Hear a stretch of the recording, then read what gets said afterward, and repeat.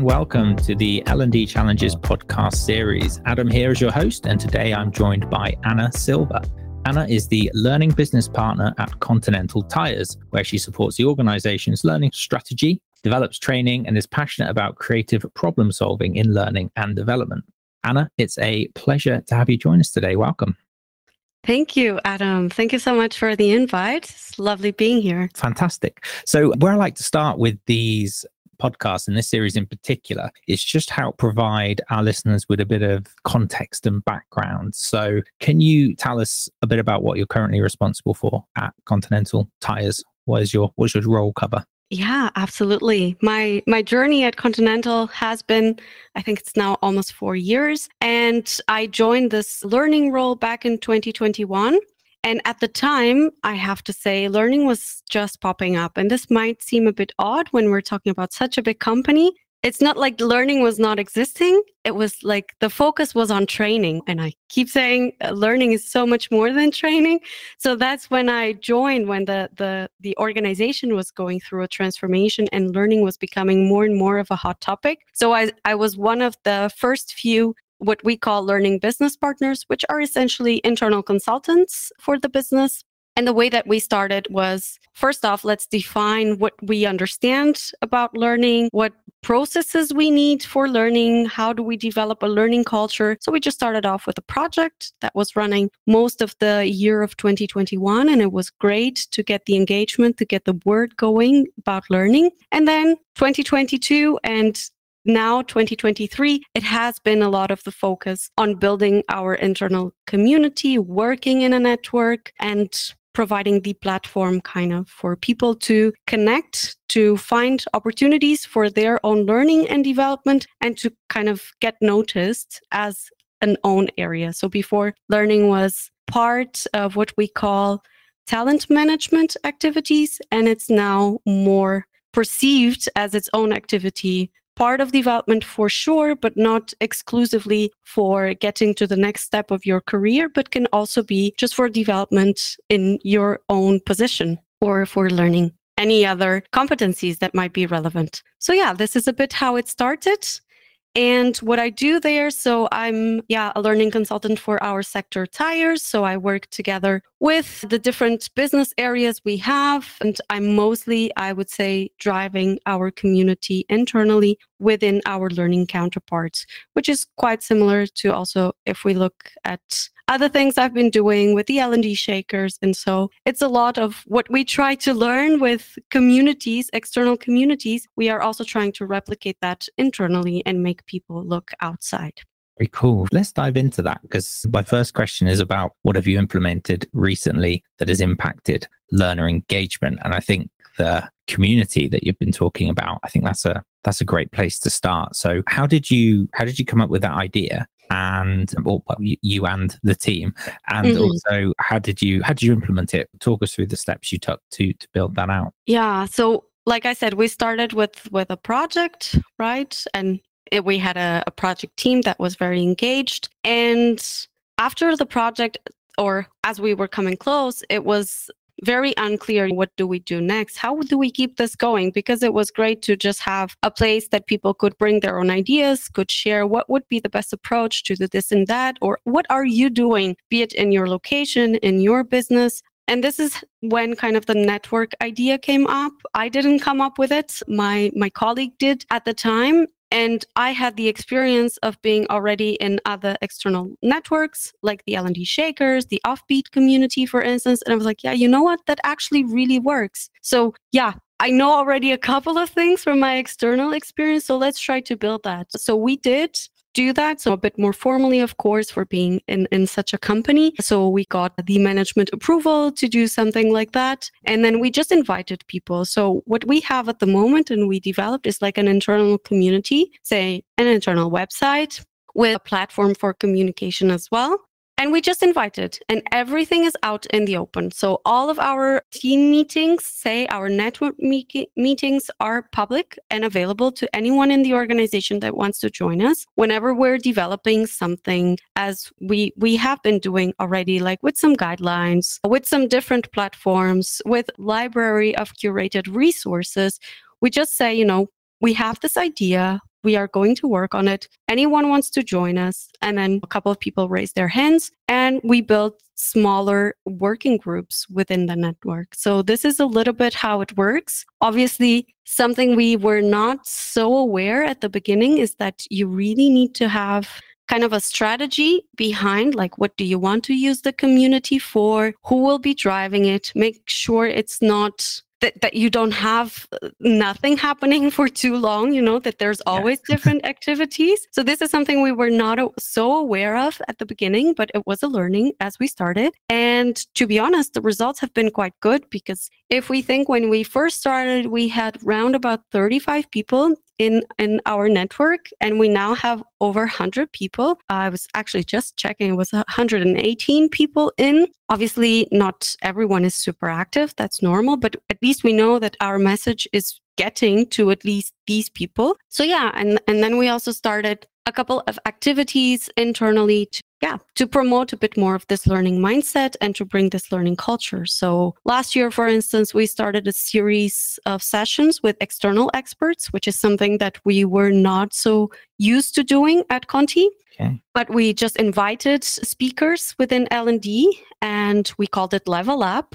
It's not the best name, I know now, but at the time it sounded really cool. Why is it not the best name? Just because there's so many things in L&D that are called Level Up, but we're now with it 100%, and we just call it Level Up. So it's a session of info calls, workshops, depends really on who the speaker is. But we just have invited speakers talking about one topic, be it on their personal experience, how they're doing learning, or on a specific framework, whatever it could be, how to define a learning strategy. So we started that last year. The feedback was really, really good. And then this year we're doing it again, a bit revisited. So this year we have longer sessions, but not so often, and really dedicating time for a focus topic. Last year was much more on how's Fujitsu doing things, how's IBM doing things. And now it's really more from a concept point of view. What can we learn from these people? How are they doing? What does the theory says about this? What are the frameworks that you can use? So it's much more on that to make sure our L&D community at Continental is able to provide the best service when consulting their own business. Brilliant. I was going to ask that actually, and that's probably something we should have clarified up front.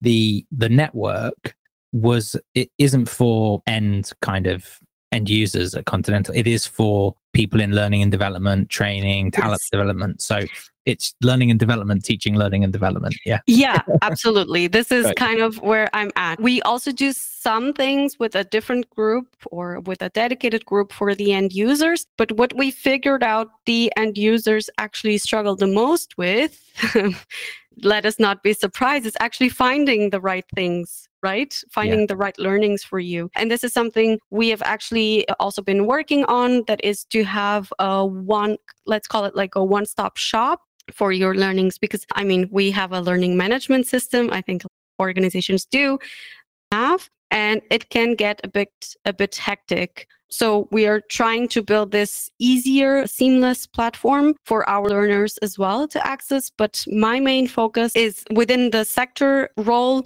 is really to support our L&D community. And these are not only our learning consultants, but also anyone taking a part in learning, be them trainers, leaders that are connected to learning deployment, like usually the HR community mostly. So that is the main focus. Yes.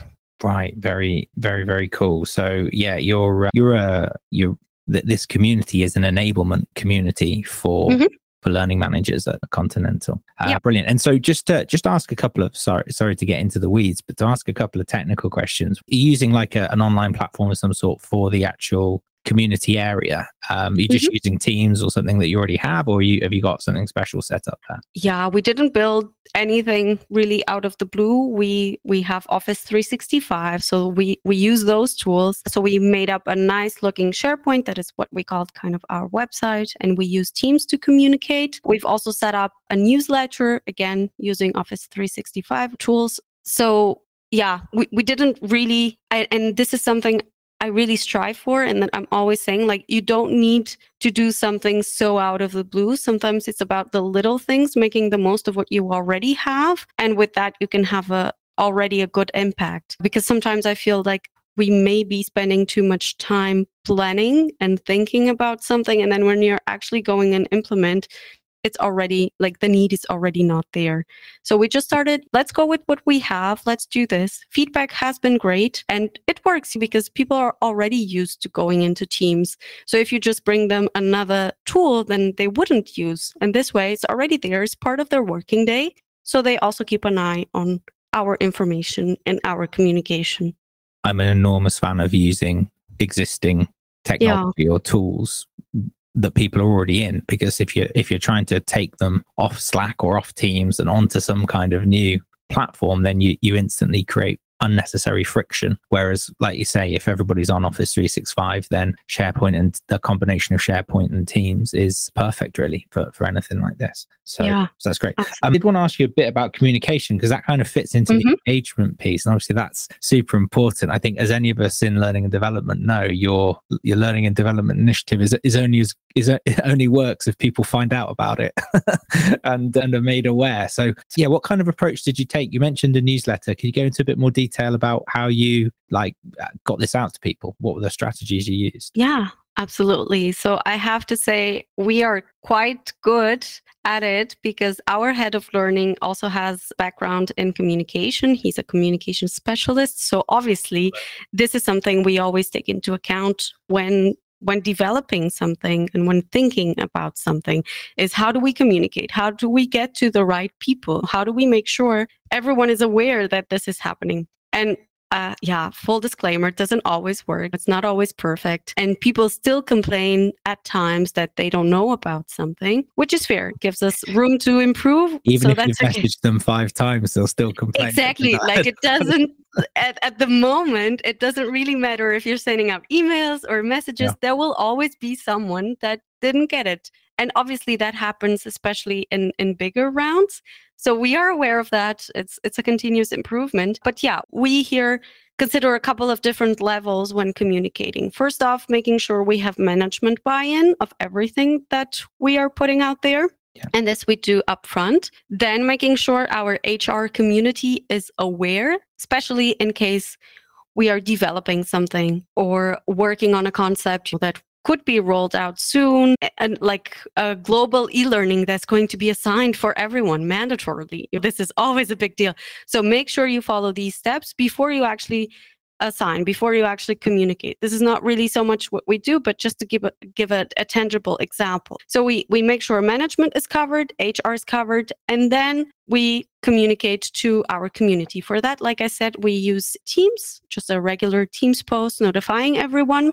We do our best to ensure that there's at least a weekly information post, whatever it is, in the community to create that awareness. There's something going on. I'm needed for this or that. There's a new update about this. So we make sure at least a weekly communication is there.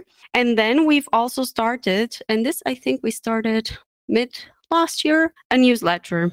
And what was the reason behind the newsletter? On the one hand, I kind of really wanted to give it a try if I could do something like that. Yeah. And on the other hand, the main purpose of our newsletter was really to expand people's knowledge about a topic. So the way that we do it monthly. It always starts with an intro about the topic we're dedicating that newsletter to by our head of learning. So it's more of an overview. What do we understand by this? Why is this relevant? And then we deep dive into that topic. And last we showcase what are we doing about it? Not just bringing the current trends. So for instance, our last one was about the LinkedIn Learning Report and trends for 2023. What are the trends? Give this overview. And then what are we doing about the trends? And for instance, this learning curation is important. So what are we doing about it? So we always try to map this. And then also is about sharing some of the best insights we have found during that month, be these articles, cool tools, resources, whatever it is. And then we also added one part that is contribution of the members of the network, any recommendations that may have. And this can be anything, can be a video, can be a person that is worth following on LinkedIn, can be, I think we had people also obviously suggesting podcasts. We even had a colleague that just suggested children's books. What can you learn from children's books? So it's really open, anything that people feel like it may add value to the others. And this is what we put out there. And to be honest, when we started, I personally did not have high expectations for it. It was like, okay, let's start. Let's see where this leads us. But it's now actually very well praised and people like it and actually read it, like the whole thing, which I'm very surprised about. And we get feedback. And maybe you could do an issue on this topic, like learning evaluation is always a topic, measuring the impact. So obviously there are some additional things we do, like we will even have one of these level up sessions dedicated to that topic, but we make sure that in our other communication channels that we're also targeting the relevant topics and what can people do about them? What are others doing? And sometimes it's about sharing a very cool LinkedIn insight you saw. Brilliant. So yeah, this is a bit of what we do with regards to communication. Yeah, no, great. That sounds very solid in terms of strategy, and not harassing people too much either. But... Yes, we have already an LMS doing that, so we try to not do it so much. Yeah, fair enough. This podcast is brought to you by Assemble U, the audio learning specialists. Adam here, co-founder of Assemble U. My cousin Rich and I started Assemble U in 2022 after finding we were doing a lot of our own personal development using podcasts and audiobooks. We loved audio as a format and wanted to combine the convenience of listening to something with formal, outcome-driven learning that had real impact.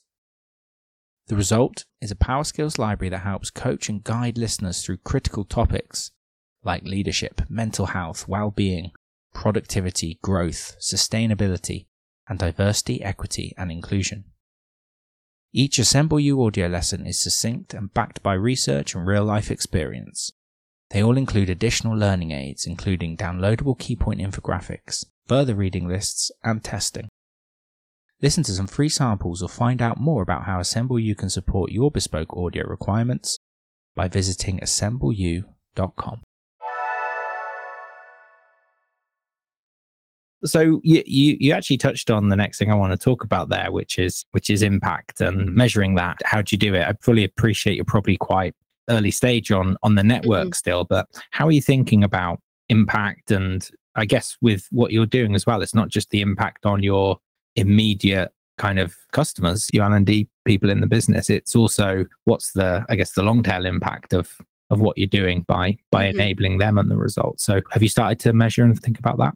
Yeah, I mean, I think we usually tend to over-engineer measuring impact, to be honest.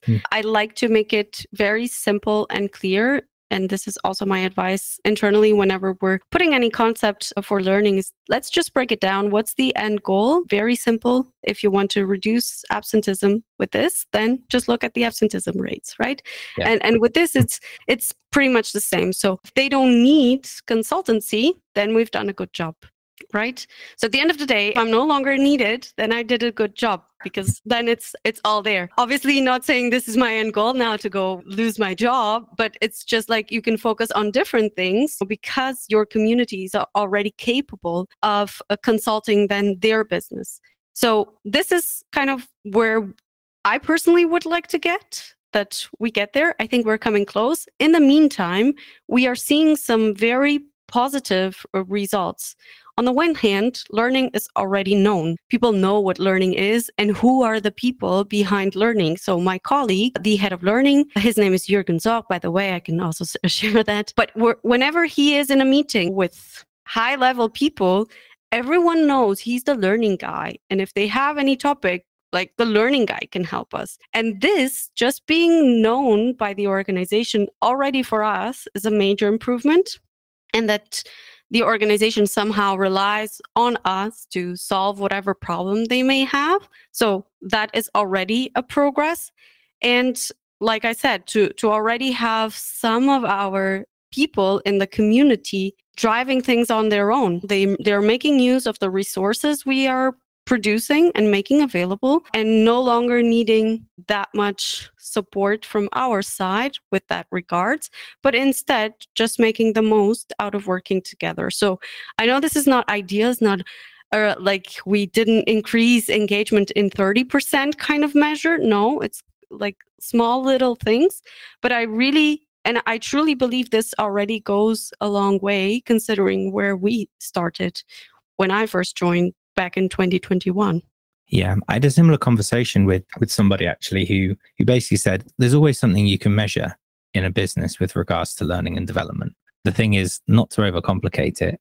Pick the one or two things that you want to measure and find a way of measuring them. So it can be as simple in the case that you're talking about as number of requests or number of meeting requests that your team gets now, because the kind of the network is taking care of itself and upskilling, cross-skilling, cross-training, and they can find answers to their questions there without the need to have you guys sort of intervene.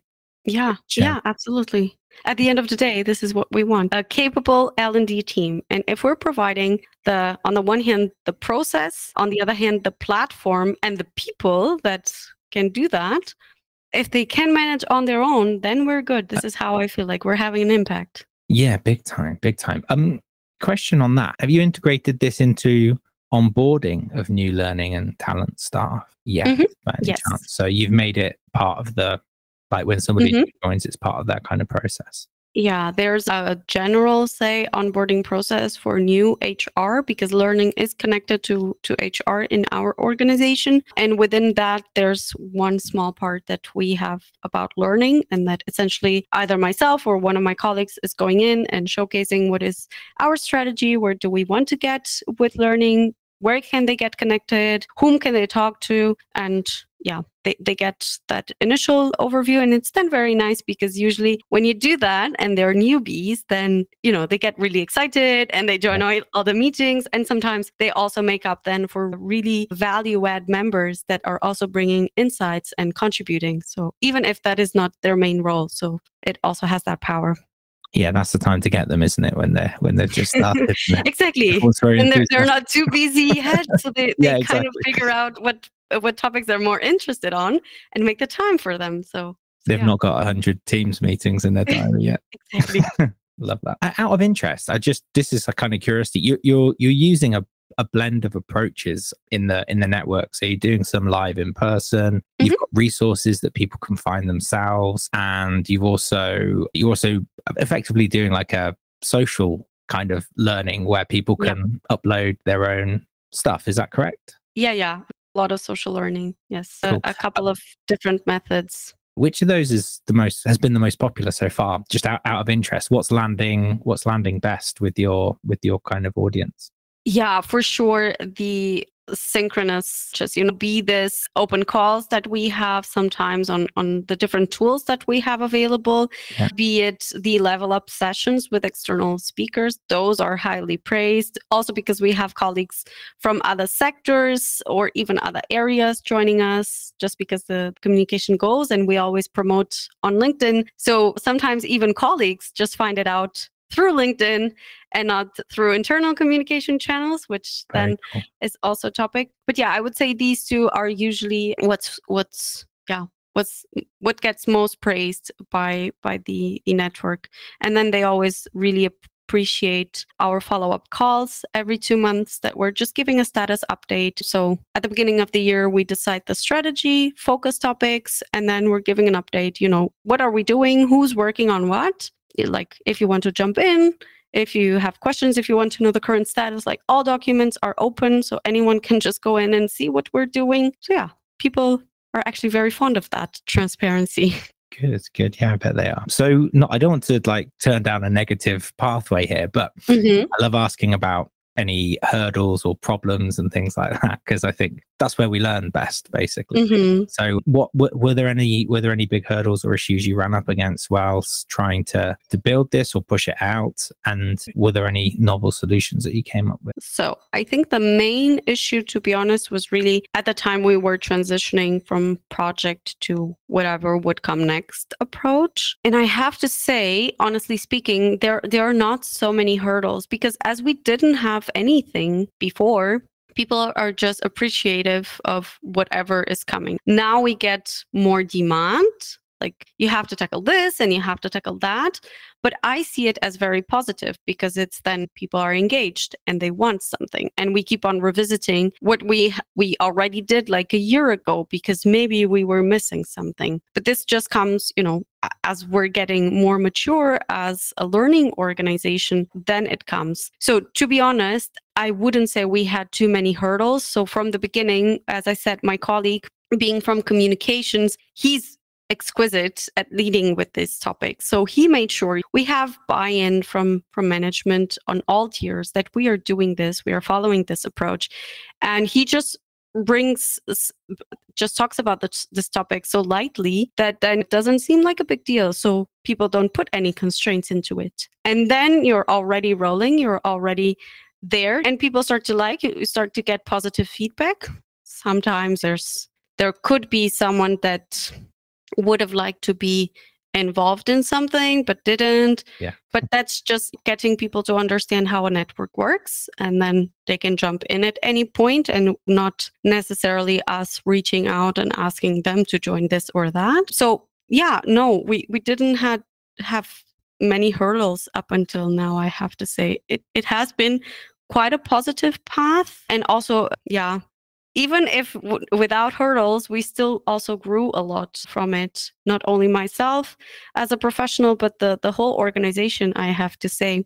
I think now everyone just feels a bit safer in what they're doing with a bit more certainty. So yeah, that's... Yeah, they have a place to go, somewhere to lean on. It's less of I have to work out how to do the best of my job. It's more like, right, I'm gonna exactly. Go and visit this pooled resource, and I'm going to pull knowledge from elsewhere in the company and the organization to achieve that. Exactly. It goes without saying. I mean, obviously, we're a big organization. We're not doing this alone as a sector. Yeah. We have a group heavily involved and also all the other sectors.